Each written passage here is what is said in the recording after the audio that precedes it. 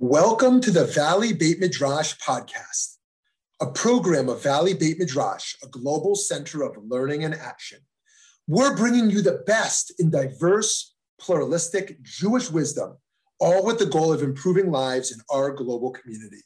I'm Rabbi Shmuley Yanklowitz. Let's get started. Shalom, shalom, friends. You're in for a treat today with some deep learning and processing together at Valley Beit Midrash. So thank you so much for joining us. We're very excited to learn with you. It is very easy to philosophize from the sidelines. Two-state solution, one-state solution, confederation.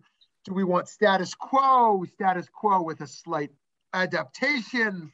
And instead of just philosophizing from the sidelines, there's an opportunity to engage with someone who has committed a serious stage of their life to dialogue and bridge building, holding their own commitment and holding someone else's commitment simultaneously.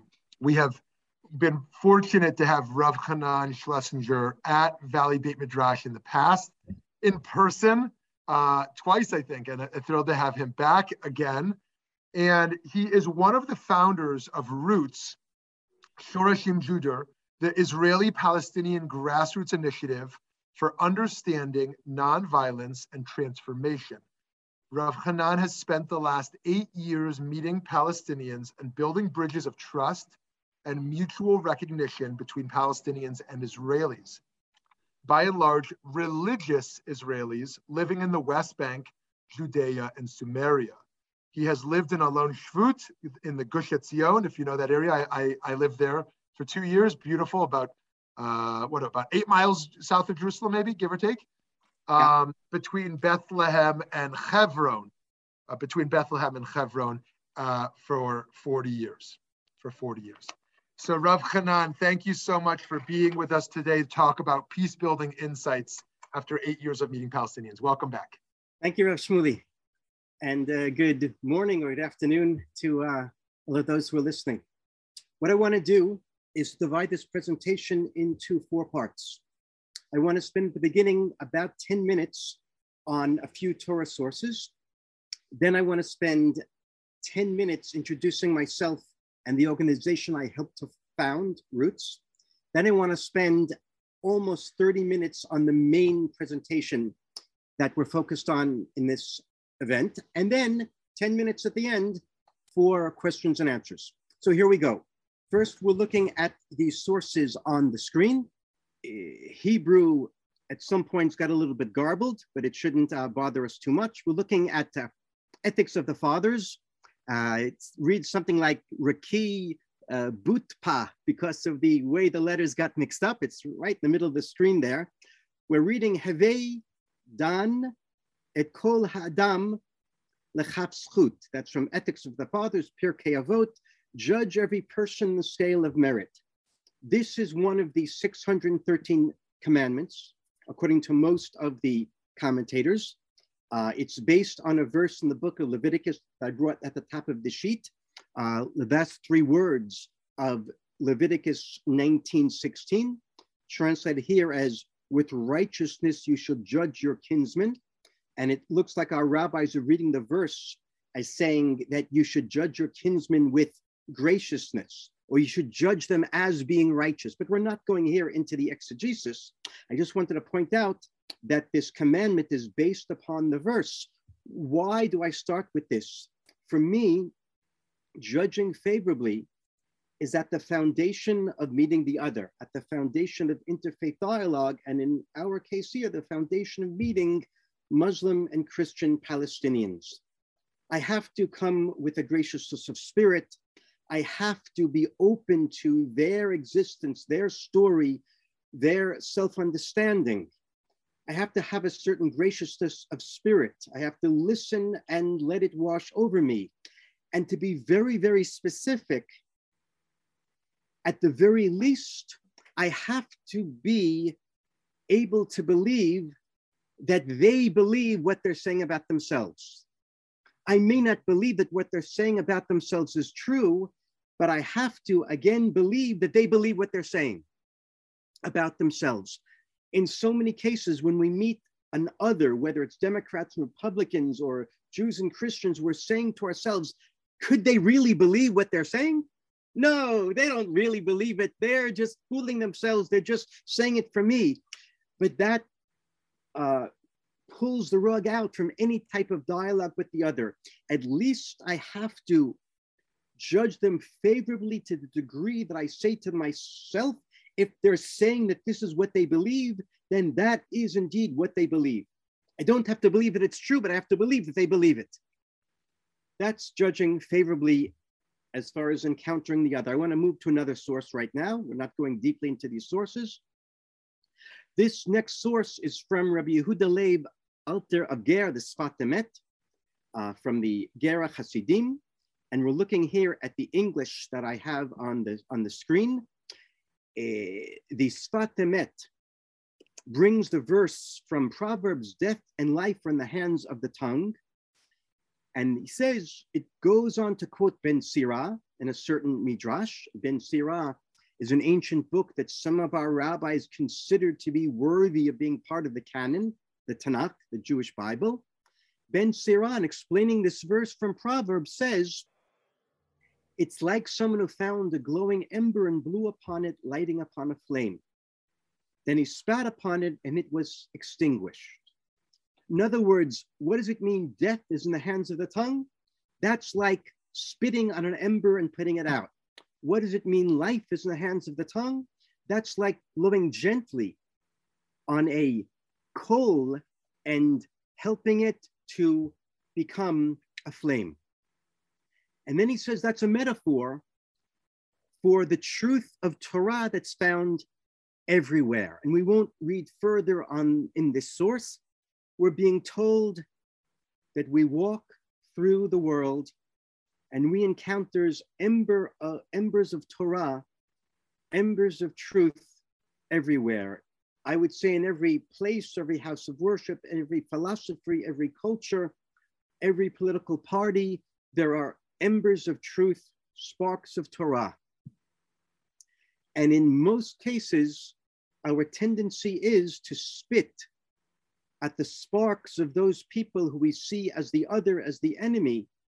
And when we do that, when we spit at those sparks by denying any truth in them, by denigrating them, by not being willing to listen, by ridiculing, we are fulfilling this part of the verse that says death is in the hands of the tongue. We're bringing death to the world. We're bringing death to an idea that could be a true Torah idea. Rather, what we have to do, says our author, is to blow gently on that spark that we don't like.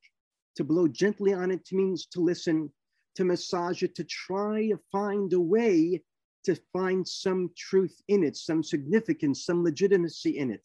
And when we do that, when we listen graciously, when we give ideas and not just people the benefit of the doubt, when we fill this mitzvah we saw just 2 minutes ago of judging favorably vis-a-vis ideas, then we're fulfilling the part of the verse in the book of Proverbs that says life is in the hands of the tongue. And it goes on to say later that we are imitating God by using our listening and our breath, our mouths, our speech, our thinking to bring life to the world, in this case, life to ideas, to bring legitimacy to ideas. So this for me is another principle of the encounter with the other, always listening to what they have to say as if it's sparks of truth, which I can either stamp upon and extinguish, or I can find a way to blow on them gently and discover some type of significant truth that's going to expand me and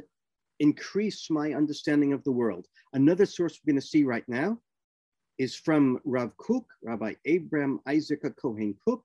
And this is a source that actually I discussed with Rav Shmuley a few years ago. We're going to look here at the English. I had said then in a class I was giving in the framework, I think, the Valley Beit Midrash, I'd said that for Rav Kook, falsehood is partial truth masquerading as complete truth. Falsehood is partial truth presenting itself as complete truth. For Rav Kook, the world is full of truth, embers of truth, infinite truth, God is the collection, the kaleidoscope of all the truths in the world, and he knows how to balance them and recalibrate them. Everything for Rav Kook is true, but everything is not the only truth. There's more and more truths. And to collect more and more truths and see how they're true and how they fit is to become closer and closer to God, who's the kaleidoscope of all the truths. And when I take one truth and present it or understand it as the only truth, the exclusive truth, that's when my truth becomes falsehood. That's my understanding of Rav Kook. And one of the many sources that I get that from is what we have in front of us right now, from a piece called The Divine Eye. Whoever reflects on divine ideas in their purity cannot hate or despise any creature or talent in the world, since everything manifests the grandeur and the might of the action of God, right? Everything manifests God. God is everything. God contains everything.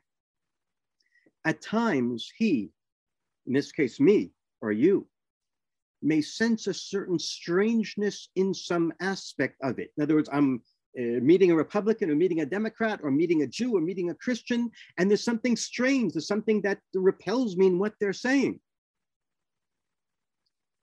And Rav Kook explains, when you feel that strangeness, that repulsion, it's specifically because that aspect embodies lack. That's so important. It's what I'm coming across right now, the people or the political party or the religion or the idea or the theology that I'm coming in contact with. Why do I find it wrong, strange, repulsive? Because it embodies lack. In other words, what that means is it's not what the person is saying that is wrong, it's what the person is not saying which is wrong. It's because they're presenting what they're presenting as the whole thing. And what's wrong with it is what it lacks, not what it is, but what it isn't. It's the lack that makes it bad. It's not what it is, again, it's what it isn't, what they're missing, the part of truth that they're denying that makes what they're saying problematic.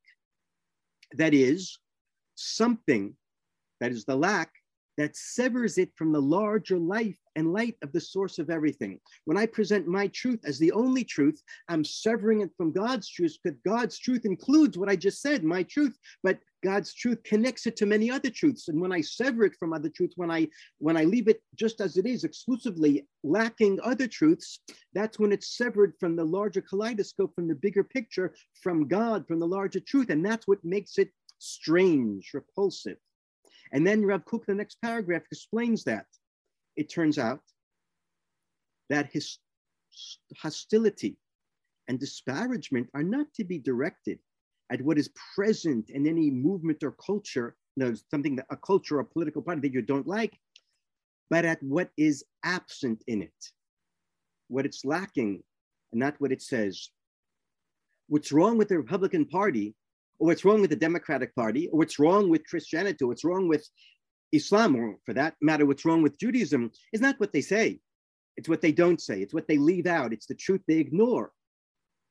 Their truth is always truth as long as it's in a context and an attention and in a larger framework of something divine. And I have to figure out what those connections are. In other words, they are to be directed, the disparagement is to be directed at the fact that these, what the person has told me, have not yet completed the process of clarification and unfolding of context to a point of being linked with the higher sweep and the penetrating perception of the sublime ideal of the absolute reality of God, who's the kaleidoscope, in its majestic significance. Now, we can talk about these ideas for a long time. I'm just really being superficial here. I'm presenting some sources that for me are at the foundation of peace building, of meeting the other. That when I criticize, and I can criticize what I hear, it's not what they said, but it's what they didn't say. That they presented their approach as the only approach, the full approach. And I should take their approach and add it into my kaleidoscope, but always in connection to a larger picture. And I have to give the balance and the proportionality of their truth in relationship to other truths, many, many truths, and the divine kaleidoscope as I understand it. Later, I'll use an expression, the hubris of exclusivity. Hubris of exclusivity, that's my shorthand, what Rav Kook is saying here. What bothers me in what they think is their hubris of exclusivity. Of course, by the way, I also have to find my own blind spots, my own hubris of exclusivity. We don't have time to see the last source that I have on the screen here. This is again from Rav Kook in his commentary on the Siddur, on the prayer book. I will just say there briefly that Rav Kook brings the famous Talmudic statement that these and those are the words of the living God, that there's lots of different truths. And he explains that the truth, God's world is like a house. It has different pieces, different components, different people have to build it, whether it's the windows or the foundation or the doors, everything there is important, but you can't have one piece at the exclusion of the other piece. I'll just read what he says, that for we recognize that even the approaches and understandings that appear to be in opposition one to the other, all of them are part of God's learning. And through each of them will be revealed a perspective on knowledge of God in the light of his truth. A building is constructed of different parts, etc. It connects to the ideas we've been talking about until now. That's a little bit of what's in my spiritual backpack as I try to talk with Palestinians. And it's things I have to remind myself of again and again. We've used about 15 minutes, a little bit more than I thought. We'll now quickly go to the second part of our presentation, which is simply to introduce myself and the work that I do. I've been a rabbi my whole life, living in a lone shvut, Gush Etzion, half hour south of Jerusalem, as Rav Shmuley said. I've taught in yeshivot, I've taught Torah. I thought some good within the Jewish world. And then 8 years ago, it's actually 8 years ago and 4 days, I met Palestinians for the first time, and it changed my life. I realized that I'd been blind until then. They hadn't existed for me. They were transparent. I didn't see them because I hadn't been trained to see them. My narrative, my identity prevented them from being seen by me. I was so affected that I basically left my job as a rabbi, and I became a peace activist, rabbinic peace activist, you might say. Together with Palestinians and Israelis that I met in the beginning of 2014, we founded Roots. In Hebrew, that's Shorashim. In Arabic, that's Judur, the Israeli-Palestinian Grassroots Initiative for Understanding Nonviolence and Transformation. Roots brings local people, Israelis and Palestinians, to meet each other, people who've never met each other, who would never think to meet each other, who live right near each other, but in completely different worlds, in self-enclosed narratives. We created the only joint Israeli-Palestinian community center in the whole West Bank. It's called the Dignity Center, Merkaz Karama. And there almost every day, Israelis and Palestinians come to meet each other, whether it's little kids, whether it's elementary school kids, whether it's high school kids, whether it's men or women, summer camps, day camps, youth programs, trauma therapy, music therapy, deep interfaith dialogue, deep narrative therapy, which we'll talk about later. And we begin to discover the other in the fullness of his identity. The work of Roots is primarily with Israelis and Palestinians. When I say Israelis, I mean Jews, who are very deeply connected to their own particularist identity and to the land. We're talking about usually right-wing Jews, religious Jews, settlers, what's called.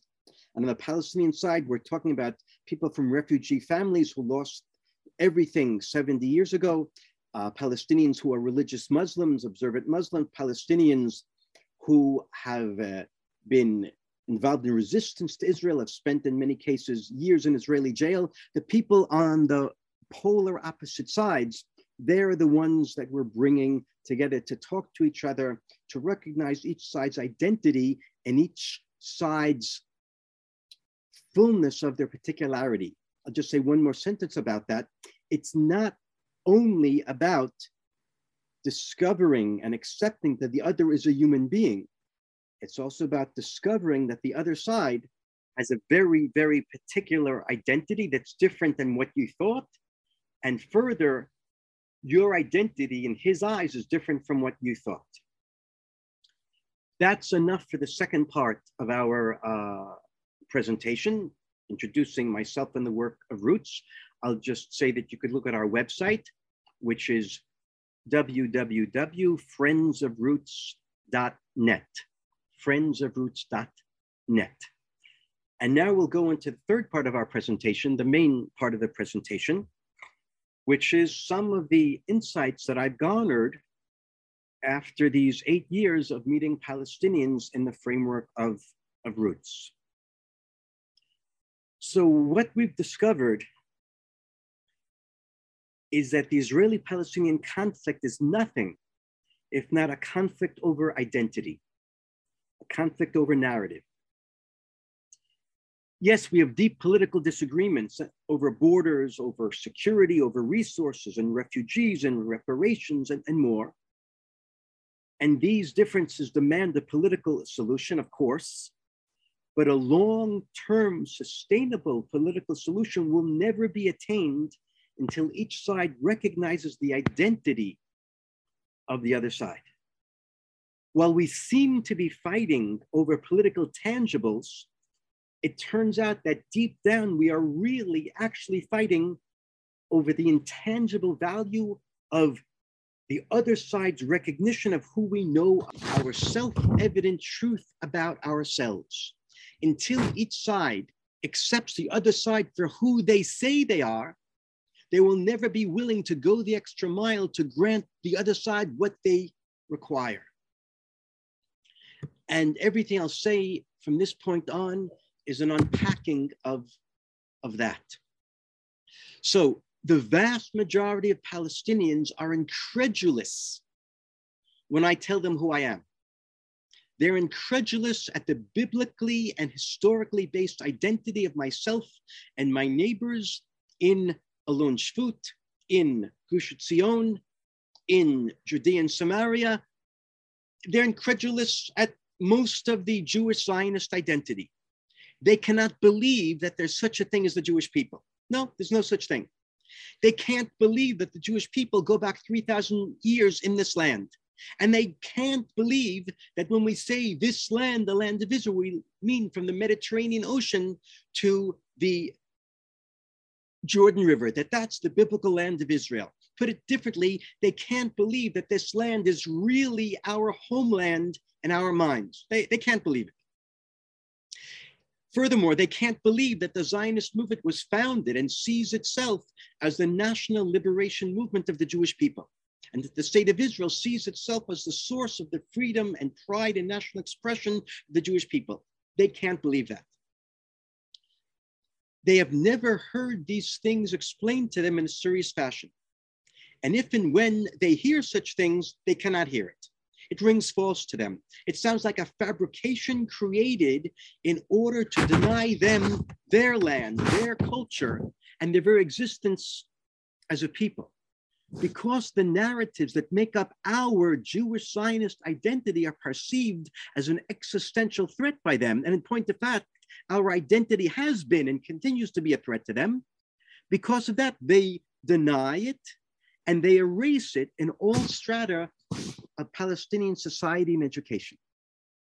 Again and again, I meet Palestinians, and even liberal, educated Palestinians, who think that they can tell me who I am. What do they tell me? They say that you're a Jew, beautiful. The Quran respects Judaism, but it's a religion, it's a faith, it's not a people. And it's a religion, therefore it doesn't require a land. So why did you come to take our land? Why did you come from New York? Go back to Russia. Go back to where you came from. They deny who I know myself to be in the most fundamental level, and they deny my connection to my homeland and my right to live in it as anything other than a guest. That's my experience. And this argument does not over historical minutiae. It doesn't matter if every element of my Jewish, Zionist, Israeli, settler story can be scientifically proven.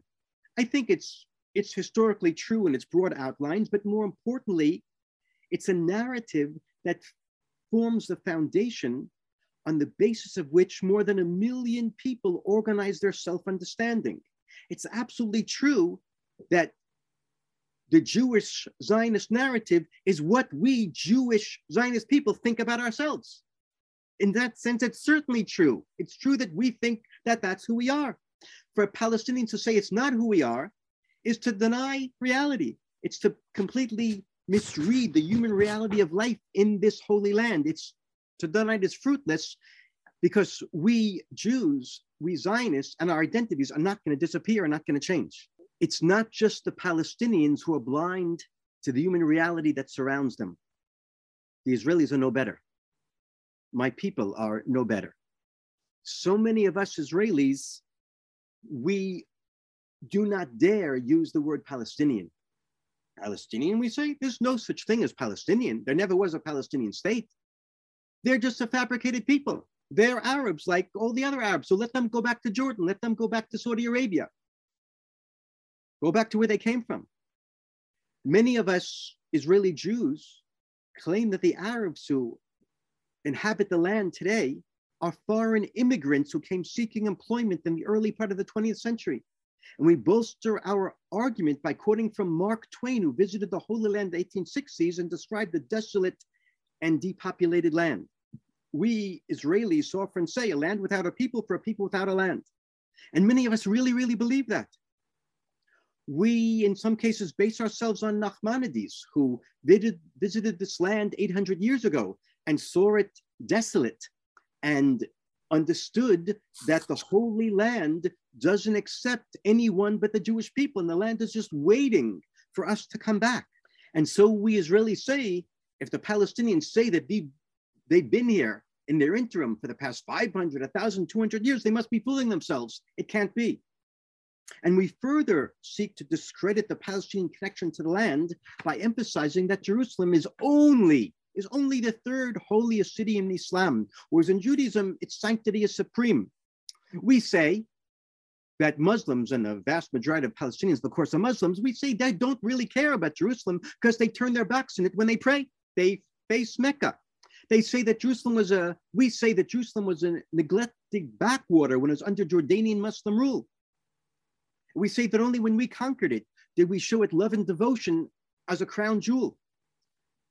We can say those things, but that's not the Palestinian understanding of themselves. It's just not.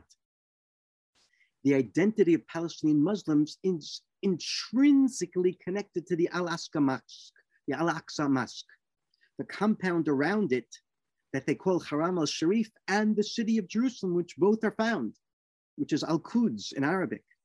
The holiness of the mosque radiates out to those concentric circles, and many Palestinian Muslims intuitively understand themselves to be guardians of these circles of holiness. They'll give their lives to defend the sanctity of Al-Aqsa. That's who they understand themselves to be. And I cannot tell them that they are not what they say they are. Some Palestinians claim that they're the descendants of the indigenous Canaanite tribes predating the Israelite conquest of the Holy Land according to the Bible.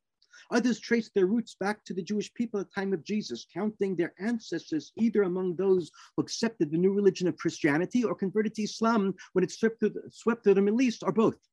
Many don't profess any such traditions, but nevertheless, they've inherited from their grandparents and great-grandparents a sense of belonging to the local landscape and agricultural ways of life that go back hundreds of years.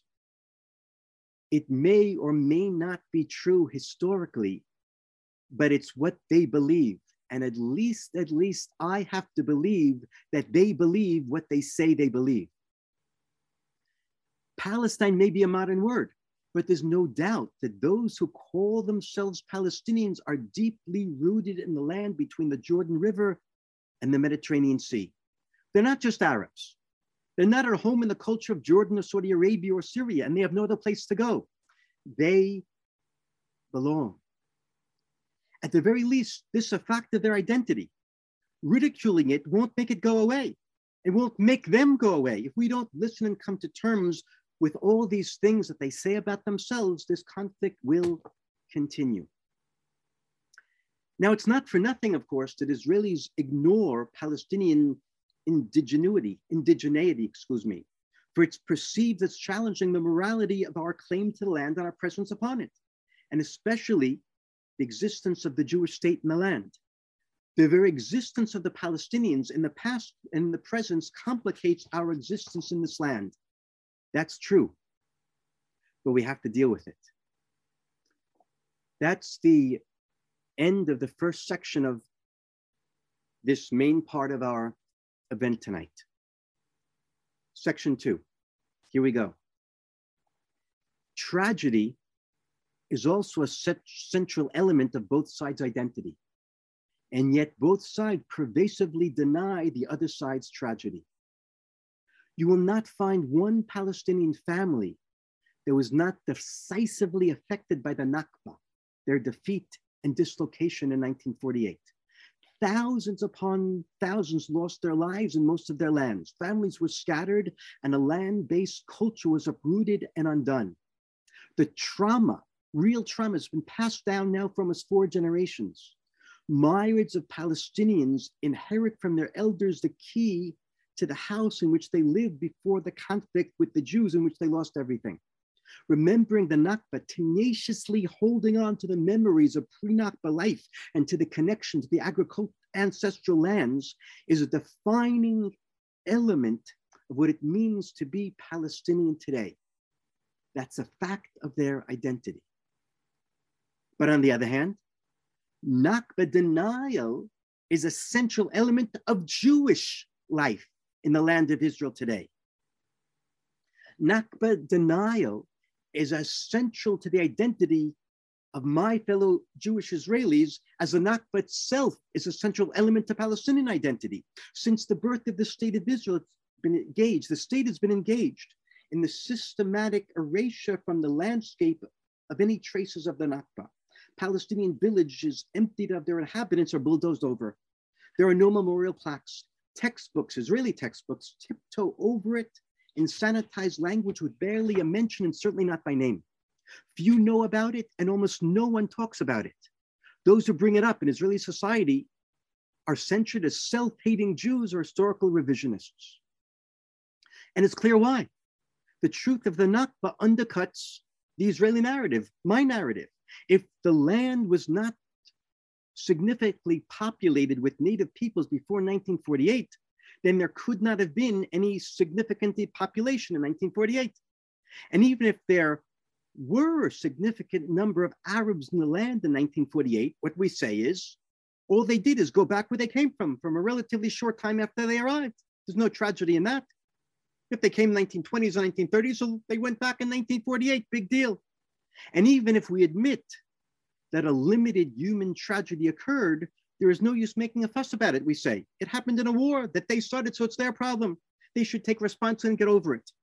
And further, we say, we Israeli Jews say, there was a population exchange in 1948. Your grandparents, you Palestinians, left the land of Israel and back to where your grandparents belonged, and our grandparents left your countries, Morocco and Syria and Iraq, and came home to the land of Israel. So we're even, stop crying about it. So think so many, I think most Israeli Jews, if they think about it all.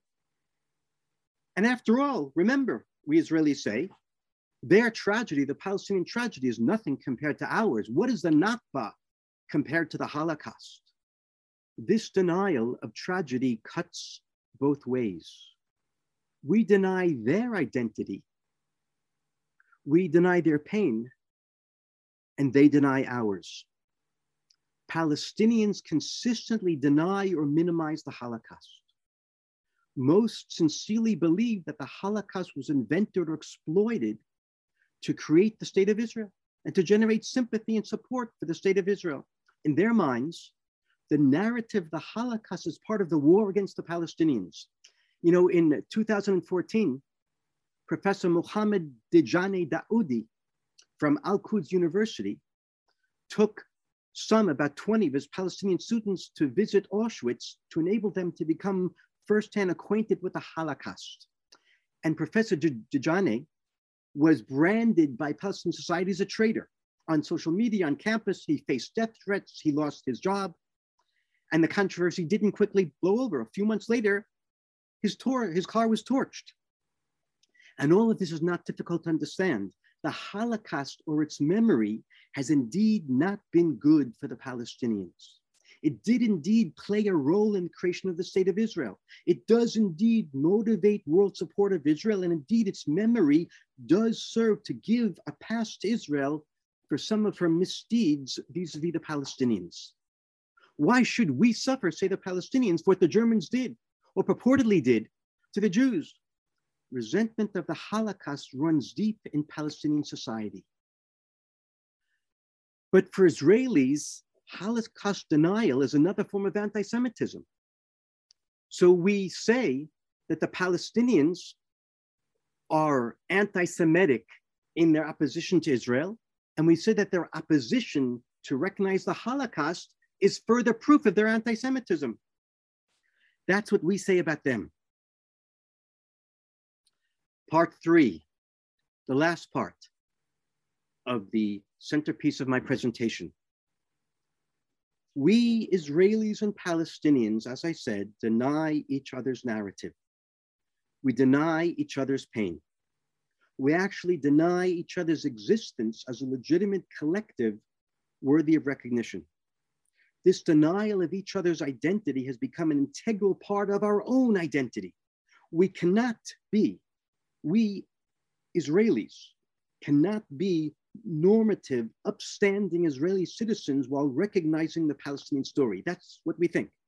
And you cannot be a good, normative, upstanding Palestinian while recognizing the Jewish Israeli story.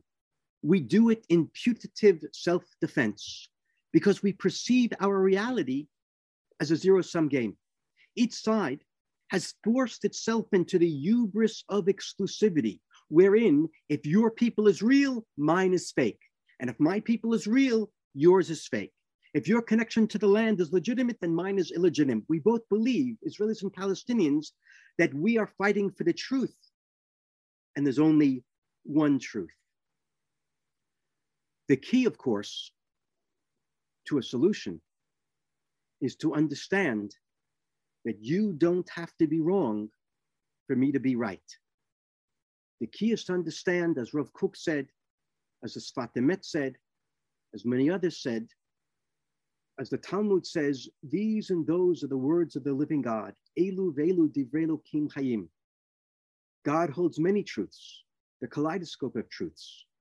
Sometimes they're contradictory.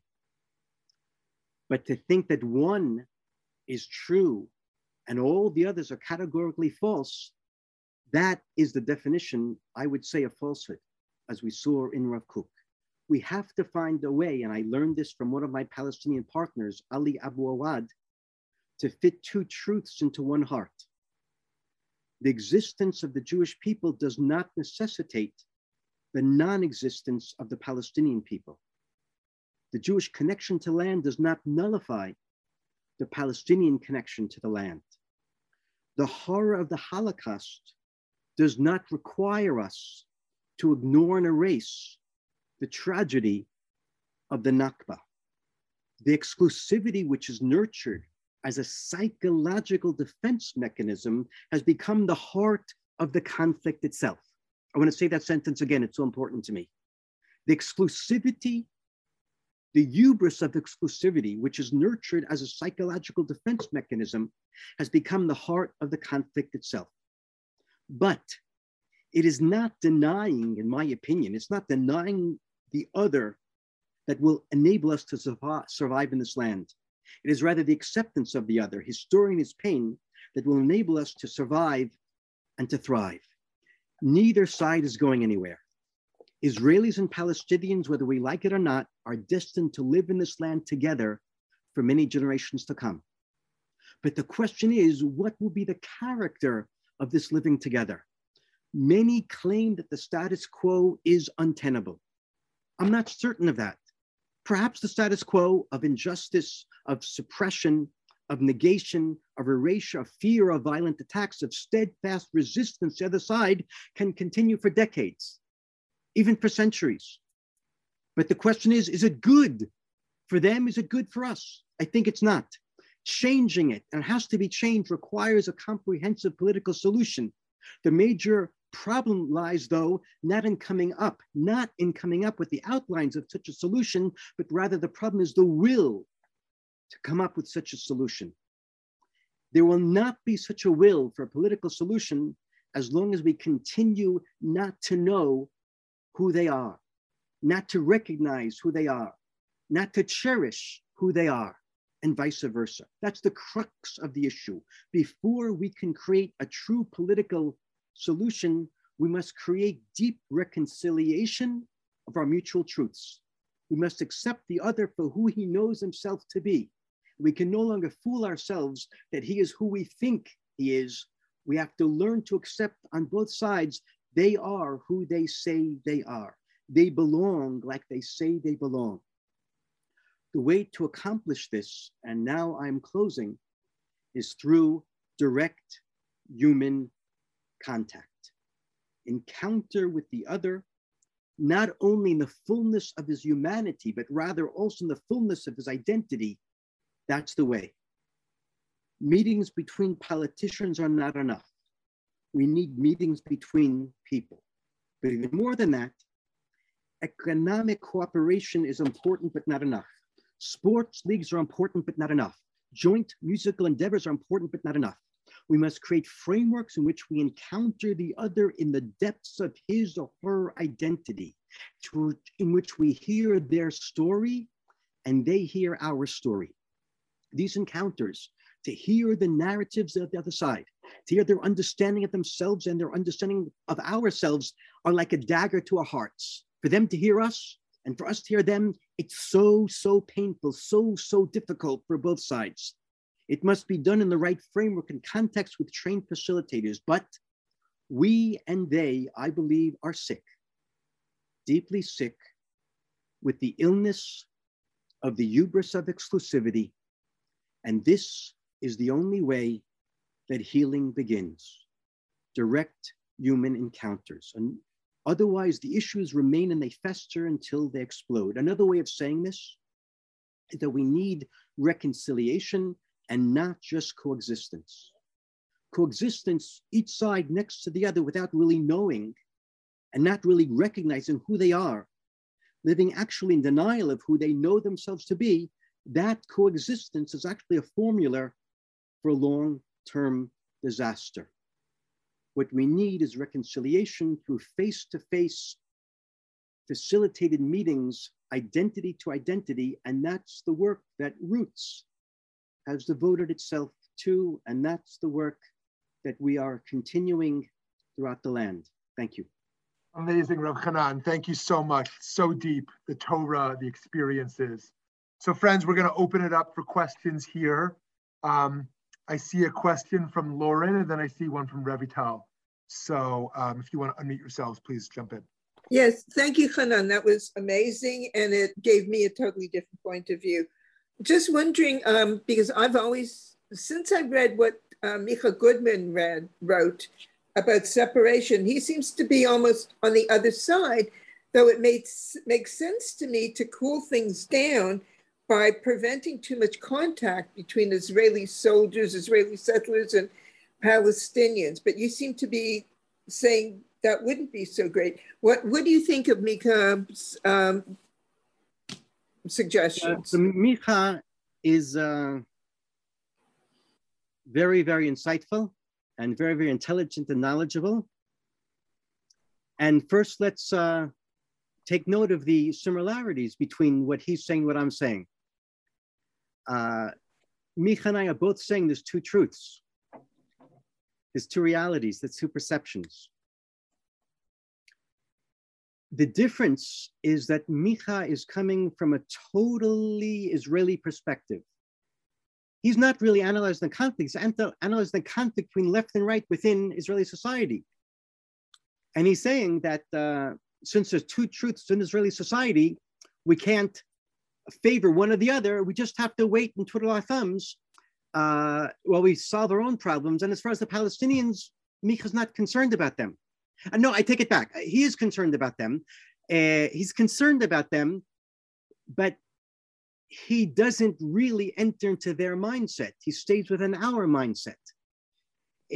I accept that everything that Micha suggests we should do. He suggests ways to limit the conflict. Of course we should do that, but it's not enough. And now he knows it's not enough, but he thinks there's nothing else we can do. And he hopes that the status quo is sustainable.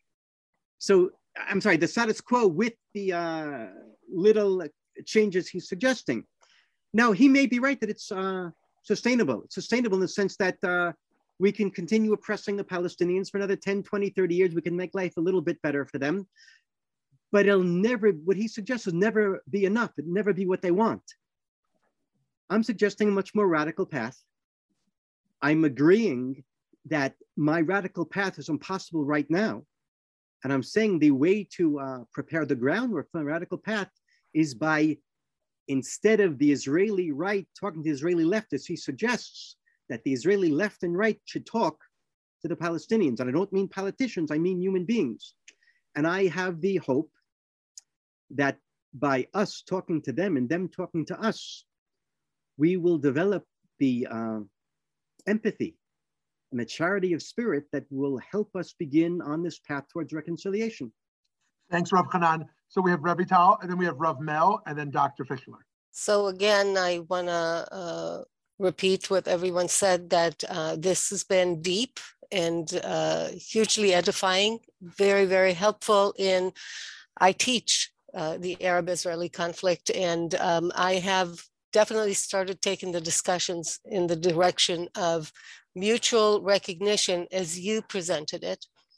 But somehow talking about mutual recognition, and I think you would agree because you just said that, that's just one step on the way to a final resolution. And so it leaves me wanting more, it leaves me unsatisfied. And my question is, what are we, from your 8 years of involvement with elements on the ground on both sides, what are we willing to concretely give up in order to make, in a way, tzimtzum, contract a little bit in order to make way for Palestinian presence? And similarly, I would be very curious to hear what your interlocutors on the Palestinian side are willing to give up in order to make room for us. Thank you.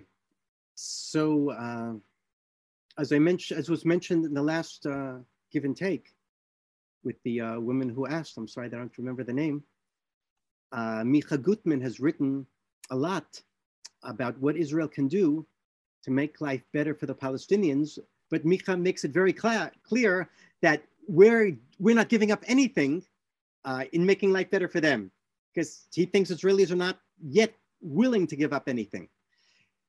And Micha's right. We're not yet willing to give up anything because we Israelis see ourselves as with the backs against the wall, existentially threatened. That's the way we understand the Palestinian intention, and the Palestinians understand our intention the same way. So therefore, I understand why Israeli and Palestinian politicians are not willing to give up just about anything. So I don't want to answer the question what we're willing to give up. I just say, leave the politicians aside for now. Let's bring the people, and this is the work of Roots, to the table. And people who think they're willing to give up nothing, when they learn who the other is, and when they learn who they are in the other's eyes, then they undergo a transformation. The reality is not what you thought it is. And then we begin to see it's not a zero-sum game. We don't have to understand that their identities will throw us into the sea, and they don't have to understand that our identity is to steal all their land. And then the questions are different. And we begin to see not a zero-sum game, but a win-win, as opposed to a lose-lose, which is a zero-sum game, in which we work together with empathy to do what has to be done, to create a political solution. But all I'm talking about is to create the will to be ready to move that toward that political solution. Hi, shalom. Shalom. Thank you for Sunday, and thank you. Revital teaches that course at our school, AGRCA. Thank you, Revital, for that beautiful question. And Rav Hanan, so good to see you again. We've marched together many times. So my question is, based on your 8 years of experience, do you experience any change of will? I understand your philosophy that politically we're not ready to do anything yet, but creating roots on the ground and relationships will create the seed for potential rapprochement in some way. But have you experienced any change in these 8 years? I think you're an eternal optimist, and I love what you do, and want to help you in any way I can, as always.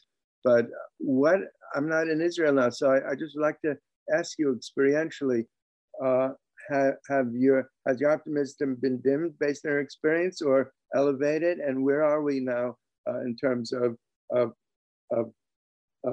projecting for the future? So Rav Mel, thanks for joining us today. Good to see you. I never said I was an optimist. And the truth is, I often see the glass half empty. So look, I distinguish, perhaps you've heard this from me before, between the macro transformation and the micro transformations. By the macro, I mean public opinion. Do I see public opinion on either side changing for the better? No, not necessarily. But on the micro, I meet literally hundreds of Israelis and Palestinians, perhaps more than hundreds, who through the work of Roots or other organizations go through the micro transformation that makes them ready for peace. And it's not just ready for compromise, it's to see the other as part of the landscape of the land, see the other as belonging, see the other as legitimate. That empathy develops in which we can move together towards a solution. Are hundreds of Israelis and Palestinians with a new mindset, with a transformed heart, is that enough? No. Are thousands enough? We need tens of thousands. Am I optimistic that within my lifetime we're going to get to 100,000 who have a new way of looking at things? I'm not optimistic, but there are miracles and changes on the sociological level that happen when you least expect them. I always say that I don't necessarily have hope, but I certainly see myself as creating hope. And I do that through taking responsibility. Thank you. So as I hear you, there is some progress based on the people that you encounter, but there's a larger group that still needs to be transformed in some way, and you're not giving up. You're taking your stance, and little by little we're moving forward. Just the last thing I want to say, I'm teaching also Sfat Emet Rav Kook and this semester, and I'm so glad you chose all those sources because they're great. Thank you. Awesome. Thank you. Yes. Hi, Dr. Ron Fischler, then Michael. Thank you. Hi there. Thank you for your presentation and your formulation.